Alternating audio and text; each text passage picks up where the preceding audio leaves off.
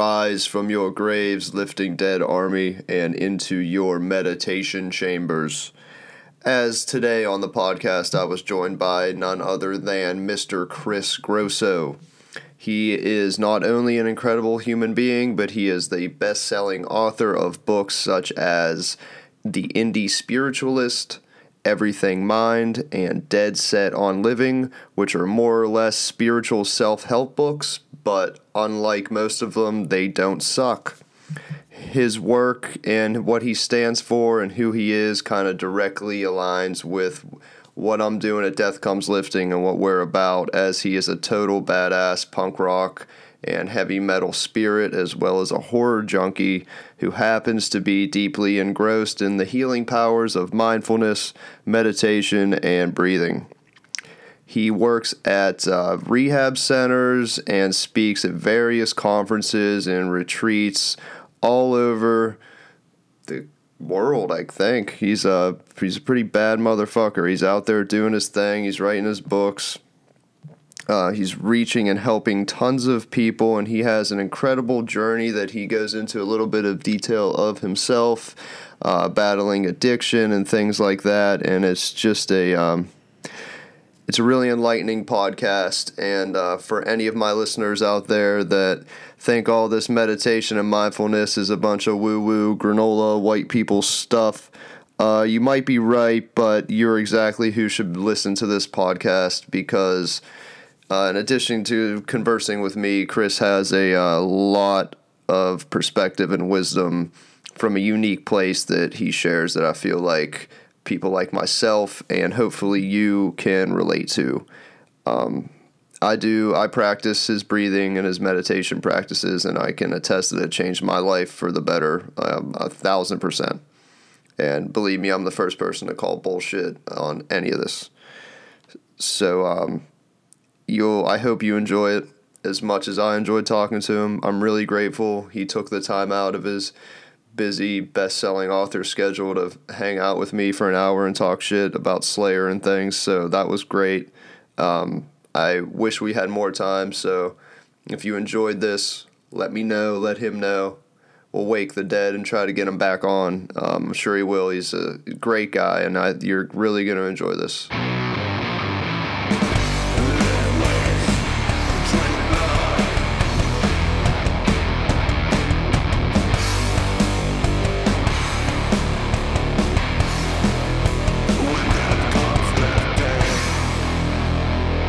This is like the best I could get the lighting. I don't know. Does it look all right for you? It looks really cool. I dig the Baphomet goat and the skulls and everything. Oh, it's cool. very fitting for what we're doing right now. So nice. I totally appreciate it, man. Yeah, if I gave you a 360, that's what my whole apartment looks like. Your layer. It's like Halloween every day in here. Like all my music equipment's there. Like all sorts of weird horror posters and just insanity. Yeah, I'm looking around and seeing the same exact thing. So I'm glad we I'm glad we can vibe on that, man. And I'm glad we connected. I'm glad you vibed with Death Comes Lifting via social media, and we kind of have a similar sort of no nonsense punk rock and horror-esque philosophy to health and wellness. 100%, man. Yeah.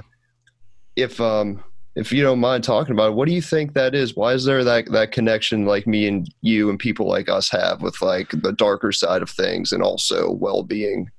Yeah, that's a really good question, actually. I struggle with it every day, by the way. So yeah, I expect an answer. I think you and me both. I think a part of it, like the dark side, is like Carl Jung talked about what's called shadow material, our unconscious. And that's the material that actually drives most human beings. I think like 98% of our actions are based on all of this unconscious shit that's happened to us in our lives, and we've pushed it down. And so we're kind of on autopilot, even though we're making decisions. We're kind of not. We're just basically acting out of old things that have happened in behavioral patterns. And that's why things like meditation and mindfulness and all these other practices that when I was a young, like punk hardcore kid, I was like, fuck that, that shit's stupid as hell. But luckily I found it in my mid 20s. But I mentioned that because, I look at as we've discussed, man, horror is my favorite genre of movie.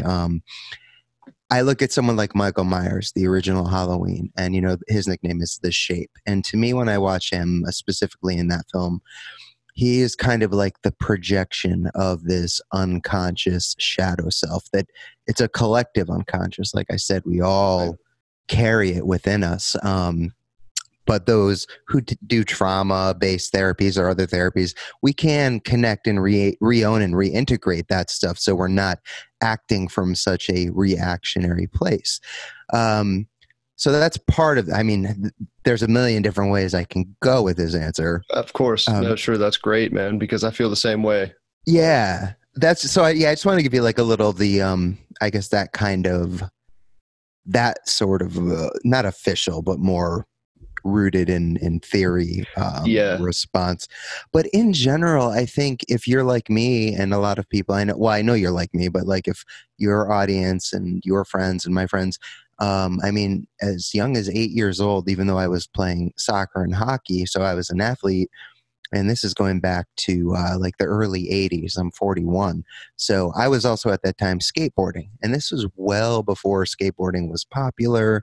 It wasn't like socially acceptable like it is today. And it's going to be in the Olympics, which fucking blows my mind. But, this was back in the day, like when even at like 8 years old when I was skateboarding, I was looked at like I was a bad kid, so I've always had like this very diverse part of me. But as I became a teenager, I became less attracted to the athleticism, and there's nothing wrong with sports at all. I just was being pulled more towards skateboarding.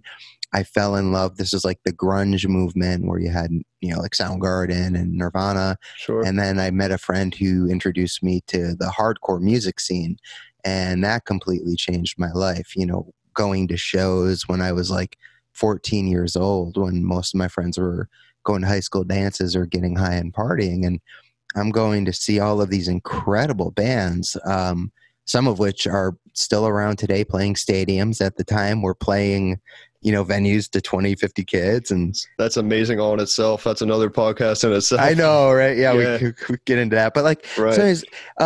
So I've always like felt this kind of like outsidership and attraction to darkness, and I think that attraction to the darkness and the horror and stuff again is like it just connects with me because it's like a representation of that which is also not common and not, I don't like to use the word normal, but for lack of a better word, that's not normal. And so it resonates with me. And then when I find people like you, because we are a rare breed. It's not like, we're out there, but they're also, out there. Yeah. Like you go to metal shows and stuff, but at the same time, often you find people that don't give a shit about whether it's physical well-being or mental well-being or spiritual well-being. And to me, it's all like, it's integral.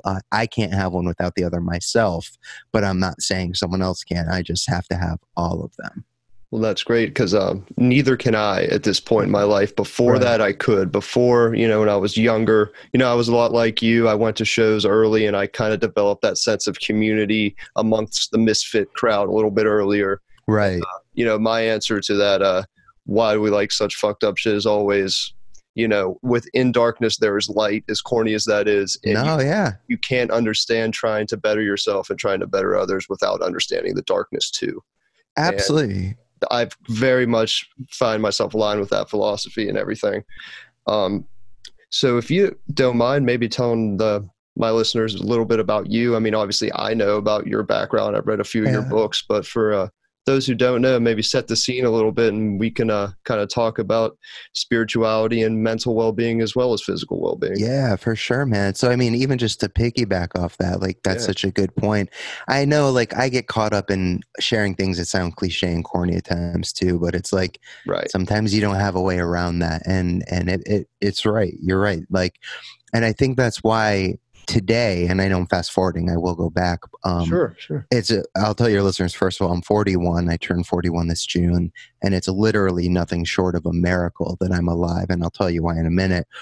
But it's interesting to me that even today, the fact that I'm alive and my whole life and my work is based on not just my own well-being, but writing books and doing workshops and working with youth and residential mental health and healing programs. But there is still a side of me that isn't attracted to that darkness and that like that insanity that I lived through.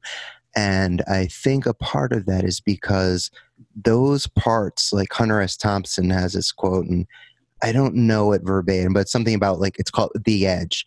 Only those who have been there know like what it is, and rarely do they come back to talk about it or something like that. And I've been to that edge. I've like literally died. I've been intubated because I couldn't breathe on my own, and so it's through these experiences that I had of darkness, of despair, that really brought me to a place of where I wanted to get better. And it literally like cracked my heart shell open. Like I had all this heart armor on, and I was very guarded, and it kind of cracked it open. It was like that white flag of surrender was up. So to go back, just quickly, born in 1978 in Maine, moved to Connecticut when I was 2 years old with my family, grew up in Milford, Connecticut until I was about, I don't know, till like sixth grade. So however the fuck old you are when you're in sixth grade. Yeah. But so that was the time, like I was mentioning, where I was playing sports and skateboarding. And my parents have always been really cool. They've supported me in whatever I've wanted to do.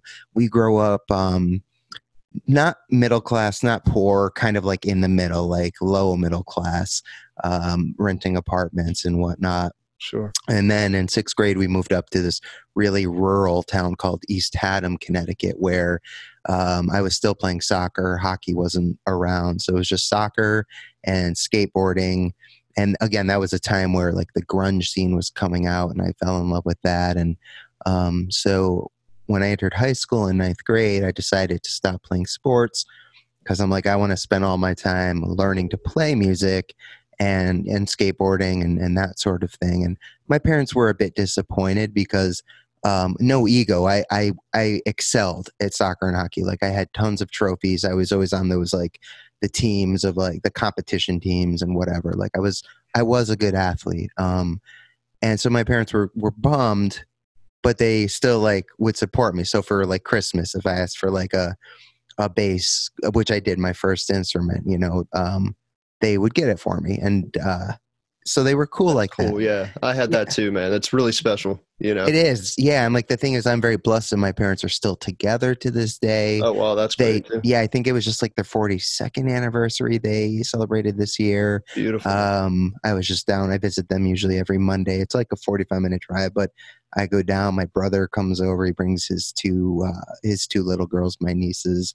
I'm godfather to one of them. And they all have been such a big factor in why I'm here, because I have put them through hell. So, to go back to that story, I start learning to play music, and my friends are more into alternative stuff. I'm at a soccer game because my brother's 2 years younger.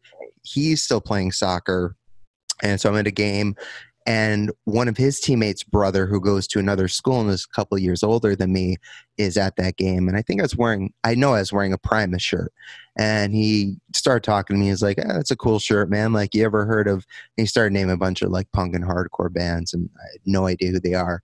And he's like, well, I'll take you to a show sometime. And I was like, cool. Like, we just hit it off. And he lived in the same town. He just went to a different school. And so this was before cell phones, so we exchanged phone numbers and before emails. This is how far back we're going. So this is like 93. And so we started our first band together. And so on weekends, like in high school, when the kids, like I said, were going to dances or getting high, I was either going to shows or playing shows in bands I was in. And that continued. I graduated high school, went to college, was going to college, was working, was playing and touring in bands, recording. I started experimenting with drugs and alcohol around 16, quickly became addicted by the age of 19. There's 4 stages. What is it? Experimentation, regular use, abuse, and addiction. I became a full-blown addict at 19 to 24.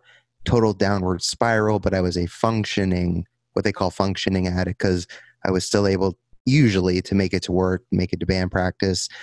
We would do like week tours in some of the bands I was in that I would barely remember leaving the state and getting back. Like I wouldn't remember the shows. Like, Wow. I was that out of control. That's impressive on some level. On some level. On Another some level, like, one point, one of the bands I was in was, we literally couldn't play at any club in Connecticut with the exception of like VFW halls and shit.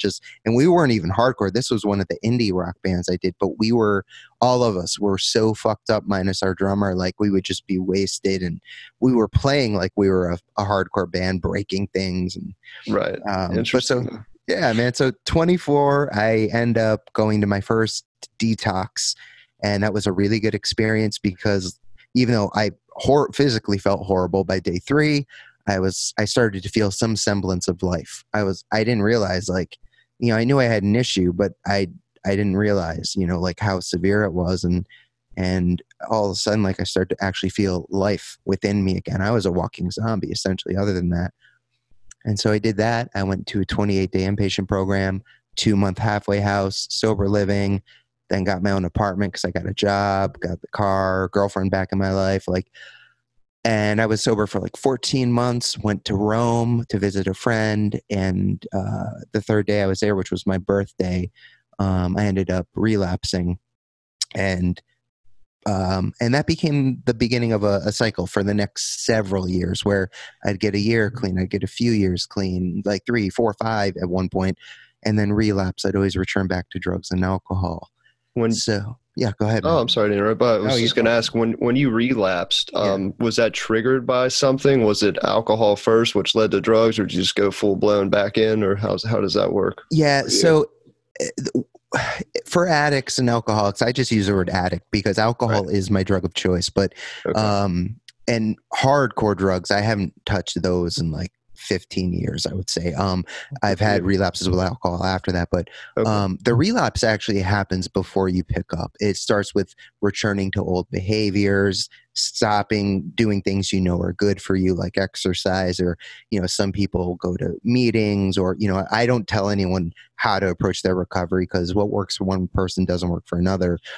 But the relapse actually ends when you pick up, whether it's the drink or the drug, because at that point you're back in your addiction. It makes a ton of sense. I've never heard it like that before, but that makes a ton of sense. Yeah, most people don't know that, but like that's part of what I learned in my schooling and having been doing this forever now. So it's like, something I look at, or I ask people to look at that I work with the relapses, go back and look at the 2 weeks prior to you picking up.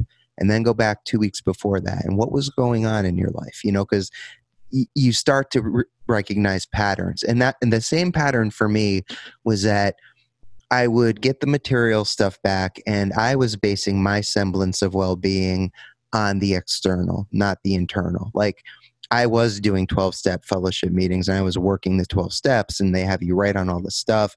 And I would write on some of it, but just skim the surface. I wasn't ready to go deep into it.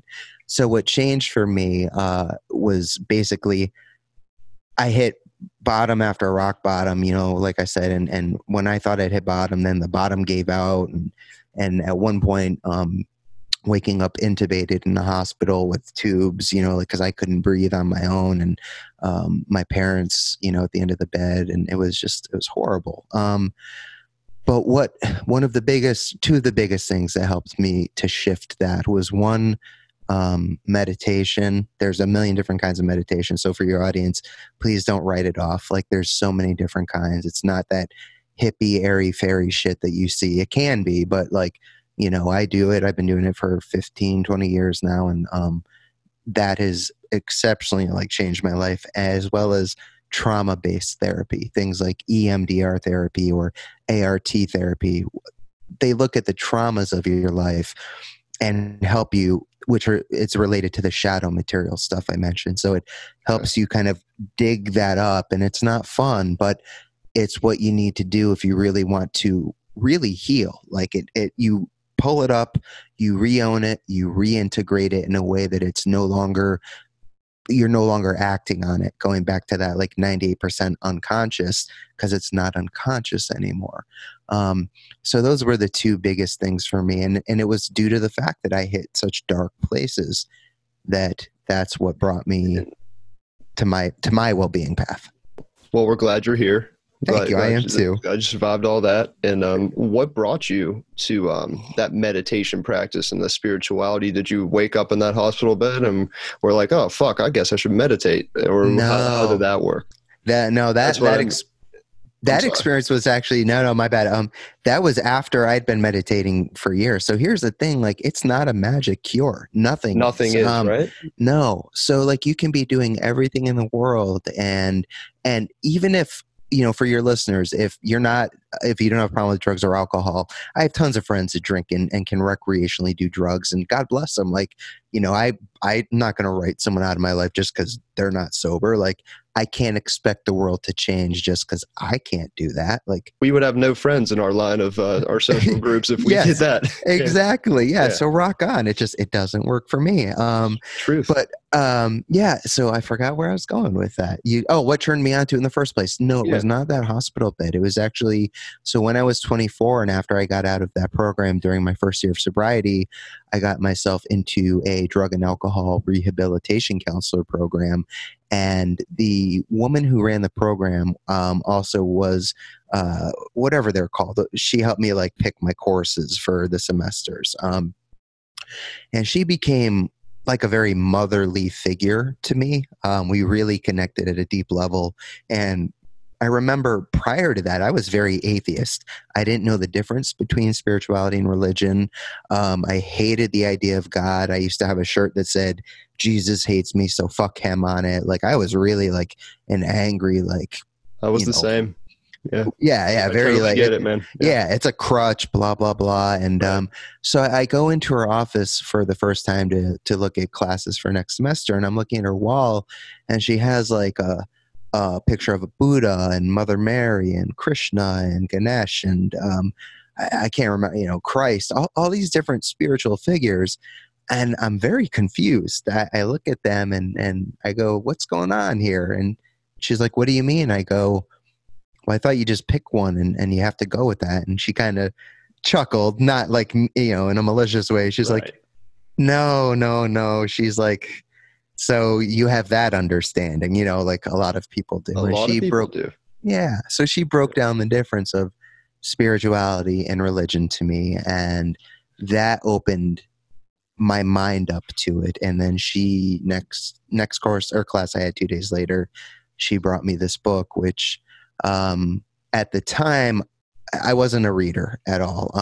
It's called The Power of Now by Eckhart Tolle, one of like the most famous books in the spiritual world now because he was on Oprah. But at that time, it was a very underground book, and I mentioned that because had it been as popular as it is now, I was still at the place in my life where I would have never read it. It's like, no, fuck that. It's so mainstream. But I trusted her, and I was like, all right. Important. Yeah, I'll give this a shot.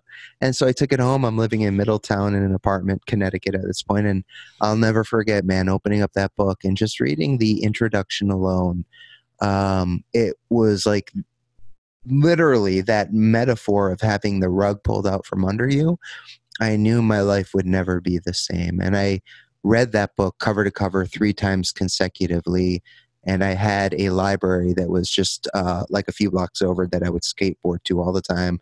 And that became my second home. And I was taking out books from all of the great wisdom traditions and the, writers that were spiritual, but I was also reading like the core religious texts and, just kind of blindly like finding my way into it and going to different sanghas and different, meditation groups and really just trying to find out like, what is this all about? I don't know what I'm doing. I feel a calling towards it, but what the fuck? And so that was my introduction. And it just kind of like anything, like if you stick with it, you kind of find your way. And so I've been very blessed to, through that process, have some very wonderful teachers in my life who have really opened up and my path and taught me so much and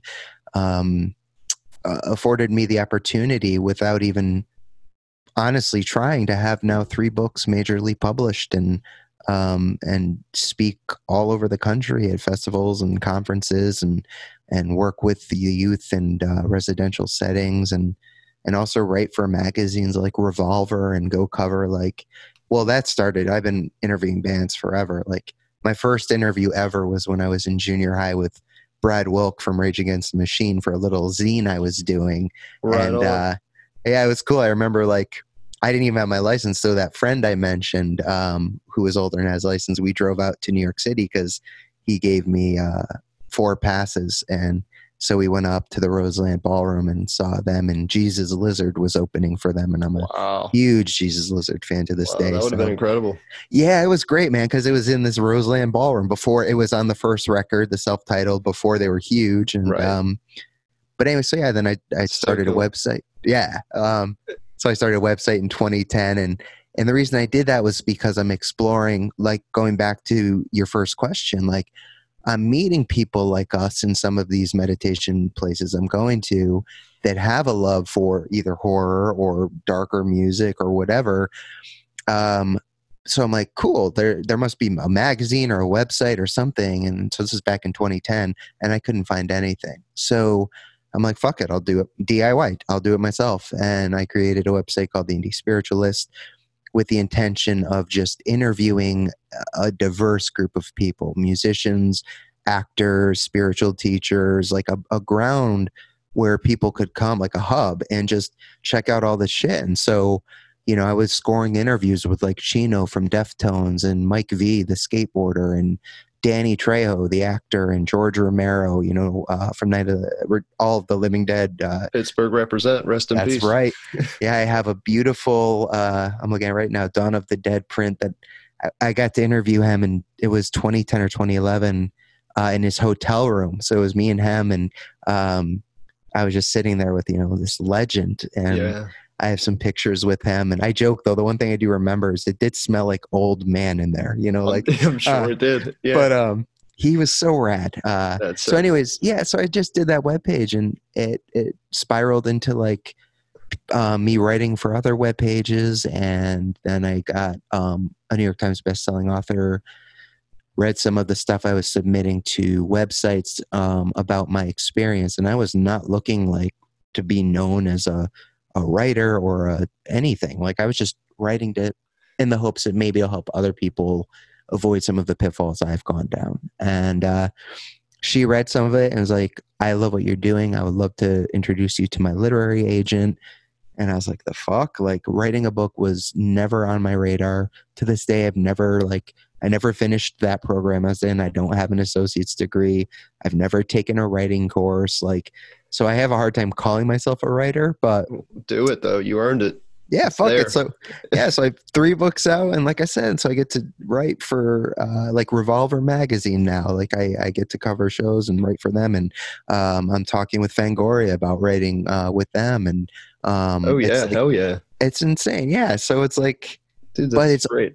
it's all due to the fact that like the stuff I mentioned, taking the time to learn to heal, you know, and Mhm. running became a big part of that. Weightlifting became a big part of that, which I know you're very passionate about. So it wasn't just the spiritual aspect; it was very much the physical. Because I weighed 300 pounds when I went into my first rehab or detox, and what sucks right now is that I've been having some very serious back issues. I think we've talked about that. And That's right, yeah. so I have not been able to run or seriously like do any weightlifting in over 3 months. And even though I'm eating healthy, I have a very poor metabolism. So I've gained like 25 pounds, and it's hard because like that's a big part of, like I said, my well-being. I need that running release. I need that weightlifting release. It's a very healthy thing for me. But, you know, my fiance made a good point because I did feel like a bit of a fraud. Here I am writing, telling people like, be your unique self, fuck what people think. And then I'm like, looking at pictures from recent conferences I've spoke at, and I'm cringing because I'm bigger than I've been in a long time. Like I wear size large. I know I mentioned that to you. I was down to a medium at one point, but I was so unhappy. Like I was barely eating. It was unhealthy. But I got to a point where I was healthy at like 210 for my size and my structure. And but yeah, so now I went from a large to an extra large right now, and you can get back. That's all. and I do. It's a matter of patience, and It is. and like my fiance said, this is a great opportunity for you to, get comfortable in your skin. And she was right, and that's when I realized, shit, man, I do feel like kind of a fraud because I'm telling people one thing, yet I'm struggling with it on the other, and feeling self-conscious about my weight. So. Yeah, I feel that way sometimes too, man. But I always say what I tell people is I also need to hear it. Like I'm telling all of you this for me because I struggle with all this too. Yeah. Your story is totally inspiring to, I'm sure, a bunch of people like us, but me personally is because like, it sounds like you were just doing the spiritual healing side of what I'm doing with Death Comes Lifting is in more of a physical fitness sense. Yeah. But, me personally, and I haven't shared this on the podcast or anything like super in public forum before, but I really started getting heavily into spirituality and meditation about 6 months ago. And like the last 3 months, just taking it more seriously. I feel like it's a progression. And that's when I reached out to you and asked for some pointers or some advice along the way. And you were cool enough to do this. So it's kind of where that came from, man. But it's helped me tremendously.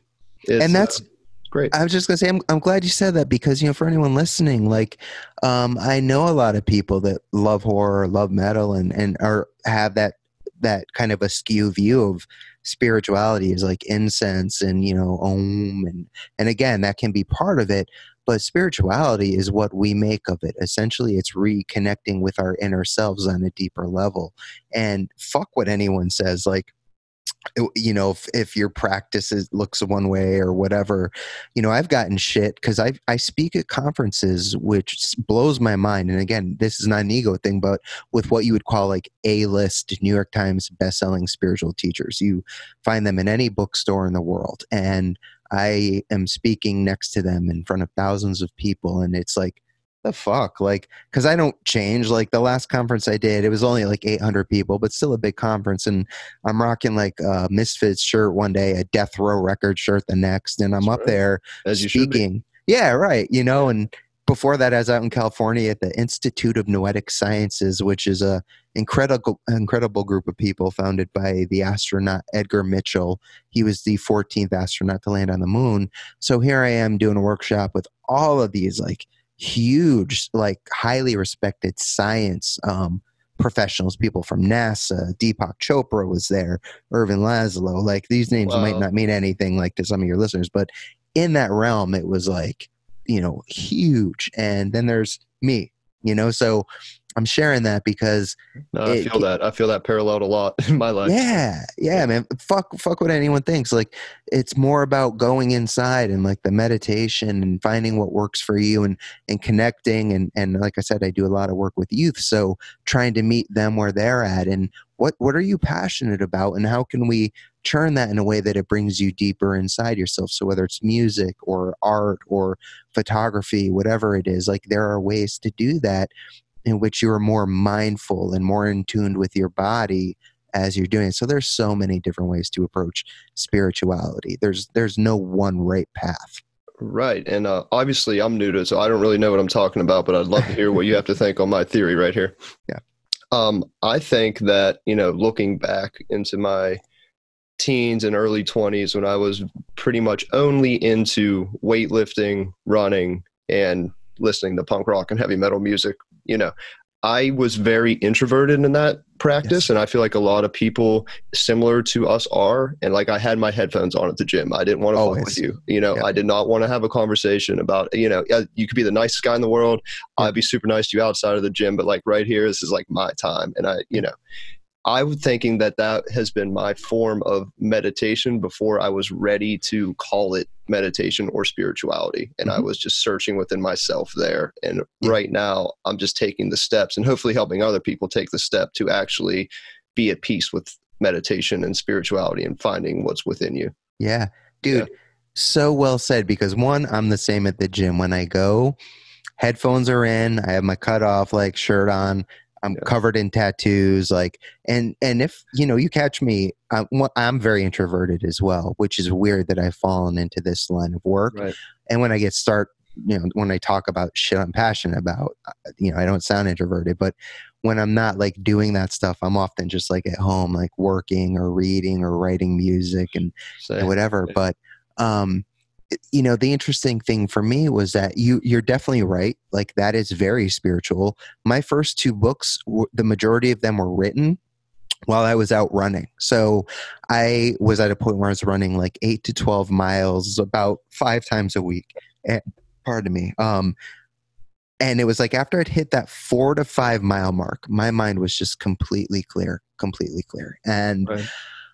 All of a sudden, like, I wasn't thinking of anything, but it was almost like a weird download. And I don't want to get like woo-woo-y or anything like that, right. But it's like, cool. Here's what you're going to write about in this chapter.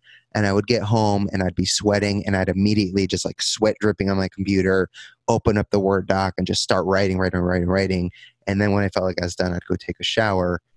Later on, a friend would say like, well, why didn't you can just get a voice recorder, And I'm like, nah, it's not the same, man. Yeah, like, you're right. Sweaty and gritty. Yeah, exactly. Passion. Yes, we get it. But yeah, so like running for me is an incredibly meditative practice, as is exercise. I wrote in my second book about an experience while I was out running, listening to At the Gates, this incredible Swedish metal band. And it was one of like complete, what they call non-duality, which means like I had lost any sense of difference between me and my surroundings. Like, it was just like a complete oneness. Like, it was so beautiful. It was an autumn day. I was aware of the music and I had like this, there was an awareness there, but it was like, it wasn't like the ego body Chris was like there anymore. It was just like this movement of energy. And again, I know that sounds weird, but literally, scientifically speaking, everything is made of energy. Literally every single thing. So, I had that experience while running, listening to At the Gates. Another one that your listeners might appreciate is I was covering a Slayer concert. So I have a lot of good music ones, but so I'm up front, I have a photo pass and I'm shooting Slayer. And I'm doing this mantra. And mantra, for those who aren't familiar, is just, it's a phrase that you repeat over and over. It helps center your mind. It helps kind of quiet the sporadic, we're just constantly thinking all the time. And I still do, I'm not saying like I'm present all the time. Like, sure.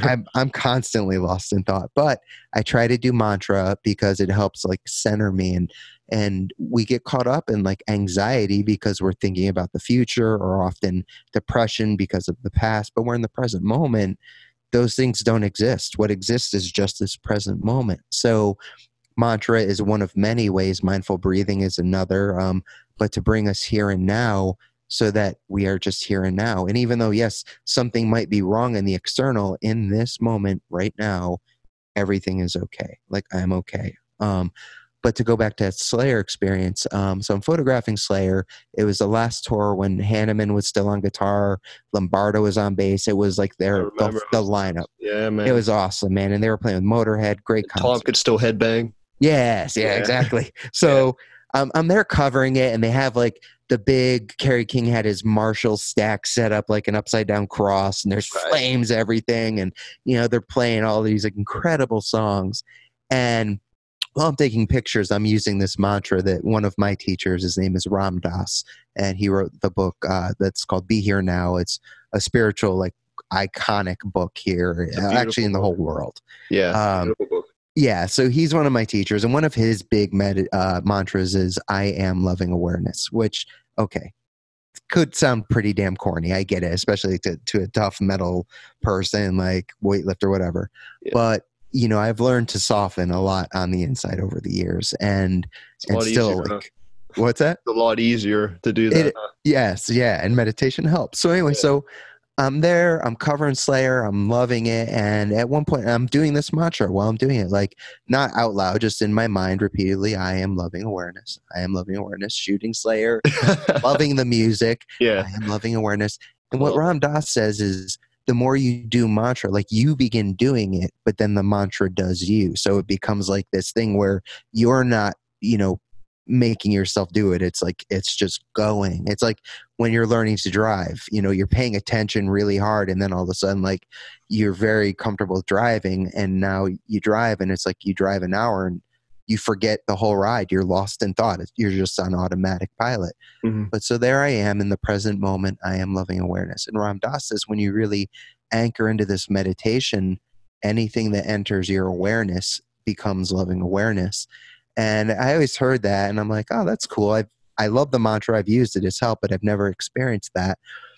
And all of a sudden, and I don't remember what song it was during their set. I just remember taking a moment, because it was similar to that experience I shared about running with while listening to At the Gates, where it was another like non-dual experience. Like the form of Chris was there, obviously, but like my awareness was no longer rooted as this separate being, but rather like it was just like this interconnected flow of energy. And it's not like I was totally sober. I wasn't on acid or shrooms, and nothing wrong with those, not shitting on them.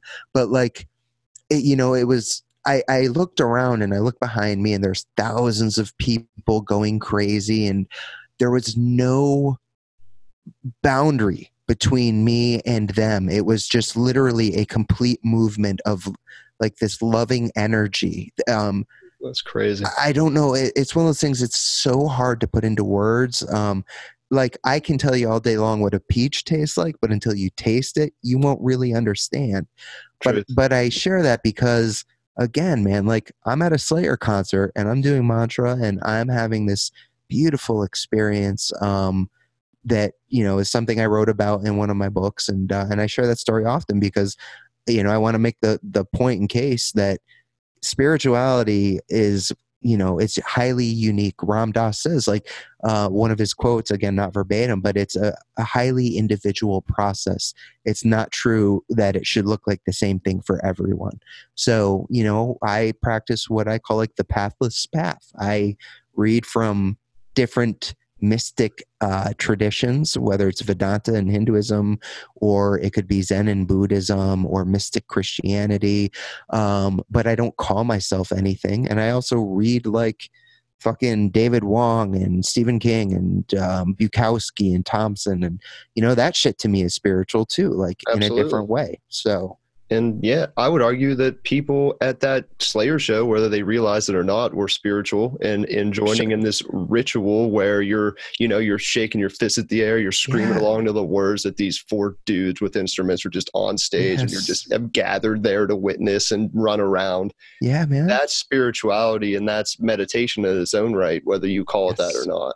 Yeah, I think anytime something becomes greater than just you, and that's a perfect example. When you're at a concert, surrounded by people, unified in your love of the music, regardless of you have that internal experience that I had, that is a spiritual thing. It's something larger than you, and that to me is what spirituality is. It's when you're getting beyond just your core self and recognizing like there's more to what's going on than just Chris. There's a lot more going on. And, like we would need like 5 to 10 podcasts to like really go into depth into all of this. That's why I'm talking a little fast, because I'm trying to I appreciate it. Give your listeners as much as I can in the time we have. Absolutely, sir. So I guess we should get to this. What would you, for someone like me, I'm a little bit more advanced than the average, yogi meditation person, because I've been in the fitness world for so long. So it's always kind of been in the background. I just never really have taken it seriously. It was kind of like I did yoga to balance out my weightlifting, but after yoga, I was always like, I should do this more. And that went on for about 2 years, and I never really did it more until recently. And then meditation kind of falls into place, especially with what you eat. I'm not a vegan by any stretch of the imagination, but I'm much more of a natural, plant-based sort of organic kind of diet. And that feeds into it too, I believe, anyway. Yeah, sure. Not that you can't be a carnivore and meditate. That's totally cool, I'm sure. Right. Yeah. And so basically what I'm getting at is, what is your advice for somebody maybe a little less experienced than me? And if they want to get in touch with that side and they're skeptical, and this little yogi not trying to sell me shit, and I don't want to come off as the guy like, oh, I know somebody really punk rock and his name's Jesus. You know what I mean? Right. That And whole thing. great question, because like I said, that's what turned me off to it so much. But I was also grateful to, like, going back to my early introduction to punk and hardcore. I was like 13, and that alone taught me to question everything, including myself. Like, I'm not just questioning the man, I'm questioning Chris. Like, often I look at these paradigms, these sets of beliefs that I've held, and I'm like, do they still hold true? Are they still serving me? And oftentimes they are, but sometimes they're not. And I've just been holding on to them because I haven't thought more deeply about it. So I'm grateful to that punk rock thing for giving me the willingness to be open-minded towards things. So when I hit the spirituality path, like, I did have an open mind. Also, I was not raised religious, and I know that can put a very bad taste in a lot of people's mouths, and they write the whole spirituality and religion thing off completely.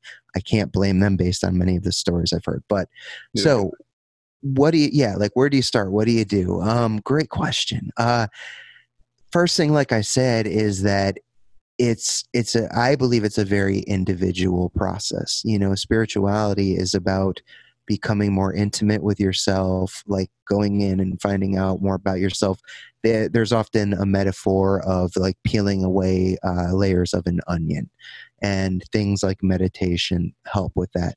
Also, things like working at the gym can help. I didn't what I found was weightlifting and running for me and meditation, it was like cross training, because there were times where I'm like, oh, I can't do that extra mile while I'm out running, or I can't do this last set.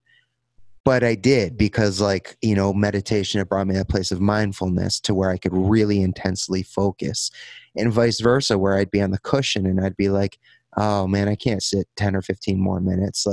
But I know that I'd ran that extra mile, and so I can do it. So it was like a nice cross training.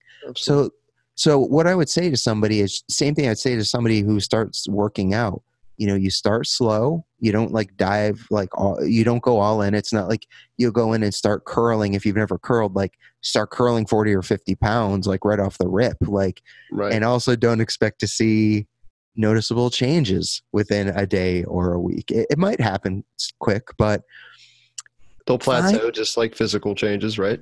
Exactly. And that happens too. And that's why I draw from so many different things to keep it fresh and unique. And just like with weightlifting, you can't do the same exercises because it'll stop your muscle growth. So you need, your alternate styles of curls and your alternate chest workouts. And, it's the same with spirituality. So, I think the most basic way to go about it, and there's a number of ways, is either one, you can simply start by taking just 5 minutes a day and meditating, which simply can consist of just doing your best to focus on your breath as you breathe in and out. You can either put your awareness in the sensation of your stomach as it rises on your in-breath, and then the sensation of it falling on the out-breath. And you can just do that for 5 minutes. I tend to do it with my eyes closed because I like to cut off external distraction.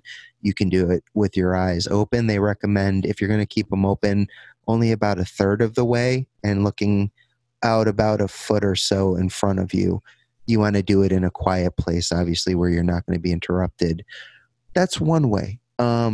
There is walking meditation. If people don't like being sedentary, you can walk and focus on your footsteps, the feeling of your heel touching the ground and your foot. And, it's, you can do that in your apartment. You can do it outside. If you do it at it's a more of a Buddhist practice, but if you do it in a community, you walk very, very, very slow, intentionally slow. Yeah. There's mindfulness, which is in the same ballpark as meditation, but just being more mindful of what you're doing. So, for example, if you're washing your hands, try to be there fully with the sensation of the water hitting your hands. if you have a scented soap, what does it smell like? What does it feel like? Like, instead of washing your hands and thinking about the 10 things you have to do over the next hour, try for that. Like, that's just one example. Like, try Oh, to be yeah. there with the hand washing, or getting in your car after you shut the door, before you start your car. Just take like 3 conscious breaths. They don't even have to be deep. Just try not to think about anything except focus on your breath. If you have to make a call or send an email, like, and we send tons of emails, so I'm not saying do this every time, but like, make it a habit to like do the same thing. Like, take 1 or 2, 3 conscious breaths and then make that call. Like, there's so many ways to ease yourself into it.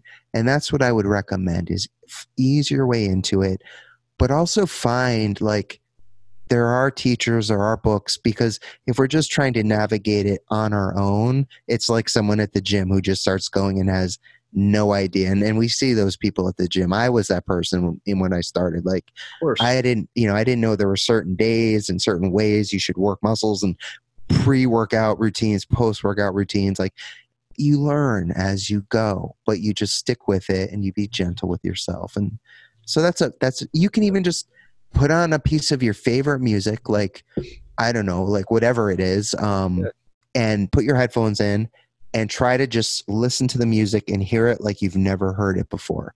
And if you find yourself getting lost in thought, don't judge yourself. It's fine. We're human. We think. Just note to yourself thinking, and then come back to the music and listen to it. Again, if you can, eyes closed, just hear it. Like, see if you can hear different parts you've never heard before. Look at something as if you've never seen it before. Usually I would recommend like something that doesn't have writing on it, but like, so for example, a coaster, right? Like, I have this coaster right here. Right. You could take something as simple as a coaster, and we already have our preconceived notions about what coasters are. They keep, stains from getting on things, but put all that out of your memory or your mind and try to look at this as if like you're an alien being from another world and you've never seen it before. And just look at it with like fresh eyes, like you're almost like a child. Like, really look at it as if you've never seen it before. You can do it with a blade of grass. You can do it with anything. Like I said, typically without words, because words bring more like association. But so there's a number of things. Hopefully at least one of those will resonate with your listeners. But I think so, man. Those are great tips, and I've done a number of those myself and could attest to a lot of that being true, especially the music. If you really sit down with the intent, you'll hear songs you've heard all your life, and you'll find that one thing that's different, and you can do that in your life, man. That can parallel so many different things, man. So that's all so helpful, dude. And I really thank you for that, man. That's great. Yeah, I've done the same, like songs I've listened to for 20 years, and then I'll sit down and listen to it in a meditative way, and it's like, holy shit, like I never noticed that little lick right there, or whatever it is. And I'm not saying that's the case with all music, but sometimes for sure, it's just you hear it in a different light, right? And it's amazing how this really learning how the spiritual health is connected to the mental health and connected to the physical health, and you really can't have one without the other. So there's continuous amounts of parallels we can draw. We can be here for 3 hours drawing parallels. So easily. And it's just really just being mindful, not to, beat that word to death, but just being mindful that there are parallels, and you can literally be mindful with anything. Is step one. I feel like it's a good place to start, man. I agree, because it's so simple, and you don't even have to use the word spiritual. Like, I've been trying to like find alternate words, because even that has such stigma around it. But, mindful, that, again, a lot of stigma. People think of like all the shit that it's traditionally related to, but you can be mindful of anything, and that is quote unquote spiritual. You're in the present moment. You're engaged with something more deeply than just you and your thoughts and thoughts about you, or worries about someone else that's related strictly to you. Mm-hmm. It's about like loosening that identity of yourself, and there's so many different ways and means and methods to do that. And there's little tricks, like if you're stuck in traffic. Here's one last one I'll give you. Like, so say you're stuck in traffic, or you're in a long line at the grocery store or the bank, and you're like, fuck, man, this sucks. I hate it, blah, blah, blah. Yeah. Of course, but you have a choice. You can either sit there and like think about how much it sucks. And I'm not saying it doesn't suck, because it does. Or you can take that time to either put a song on and practice like this mindfulness we're talking about, or there is a great simple practice that I use all the time. It's excellent for anxiety, cravings, unpleasant thoughts, just grounding yourself in your body. It's called the 4-4-6 breath. And just like it sounds, you inhale through your nose for a count of 4, and not a quick 4, like a 1,000, 2 1,000. And, you're filling your belly up with air. You hold it for a count of 4, and then you exhale for a count of 6 through your mouth, kind of like with pursed lips, like a. Gotcha. And you're exhaling as much air. And the beauty of why that is so effective is that, one, on the mental level, it's regrounding you back into your body, so it's taking you out of your discursive thoughts. And 2, it's scientifically proven, and you can Google this.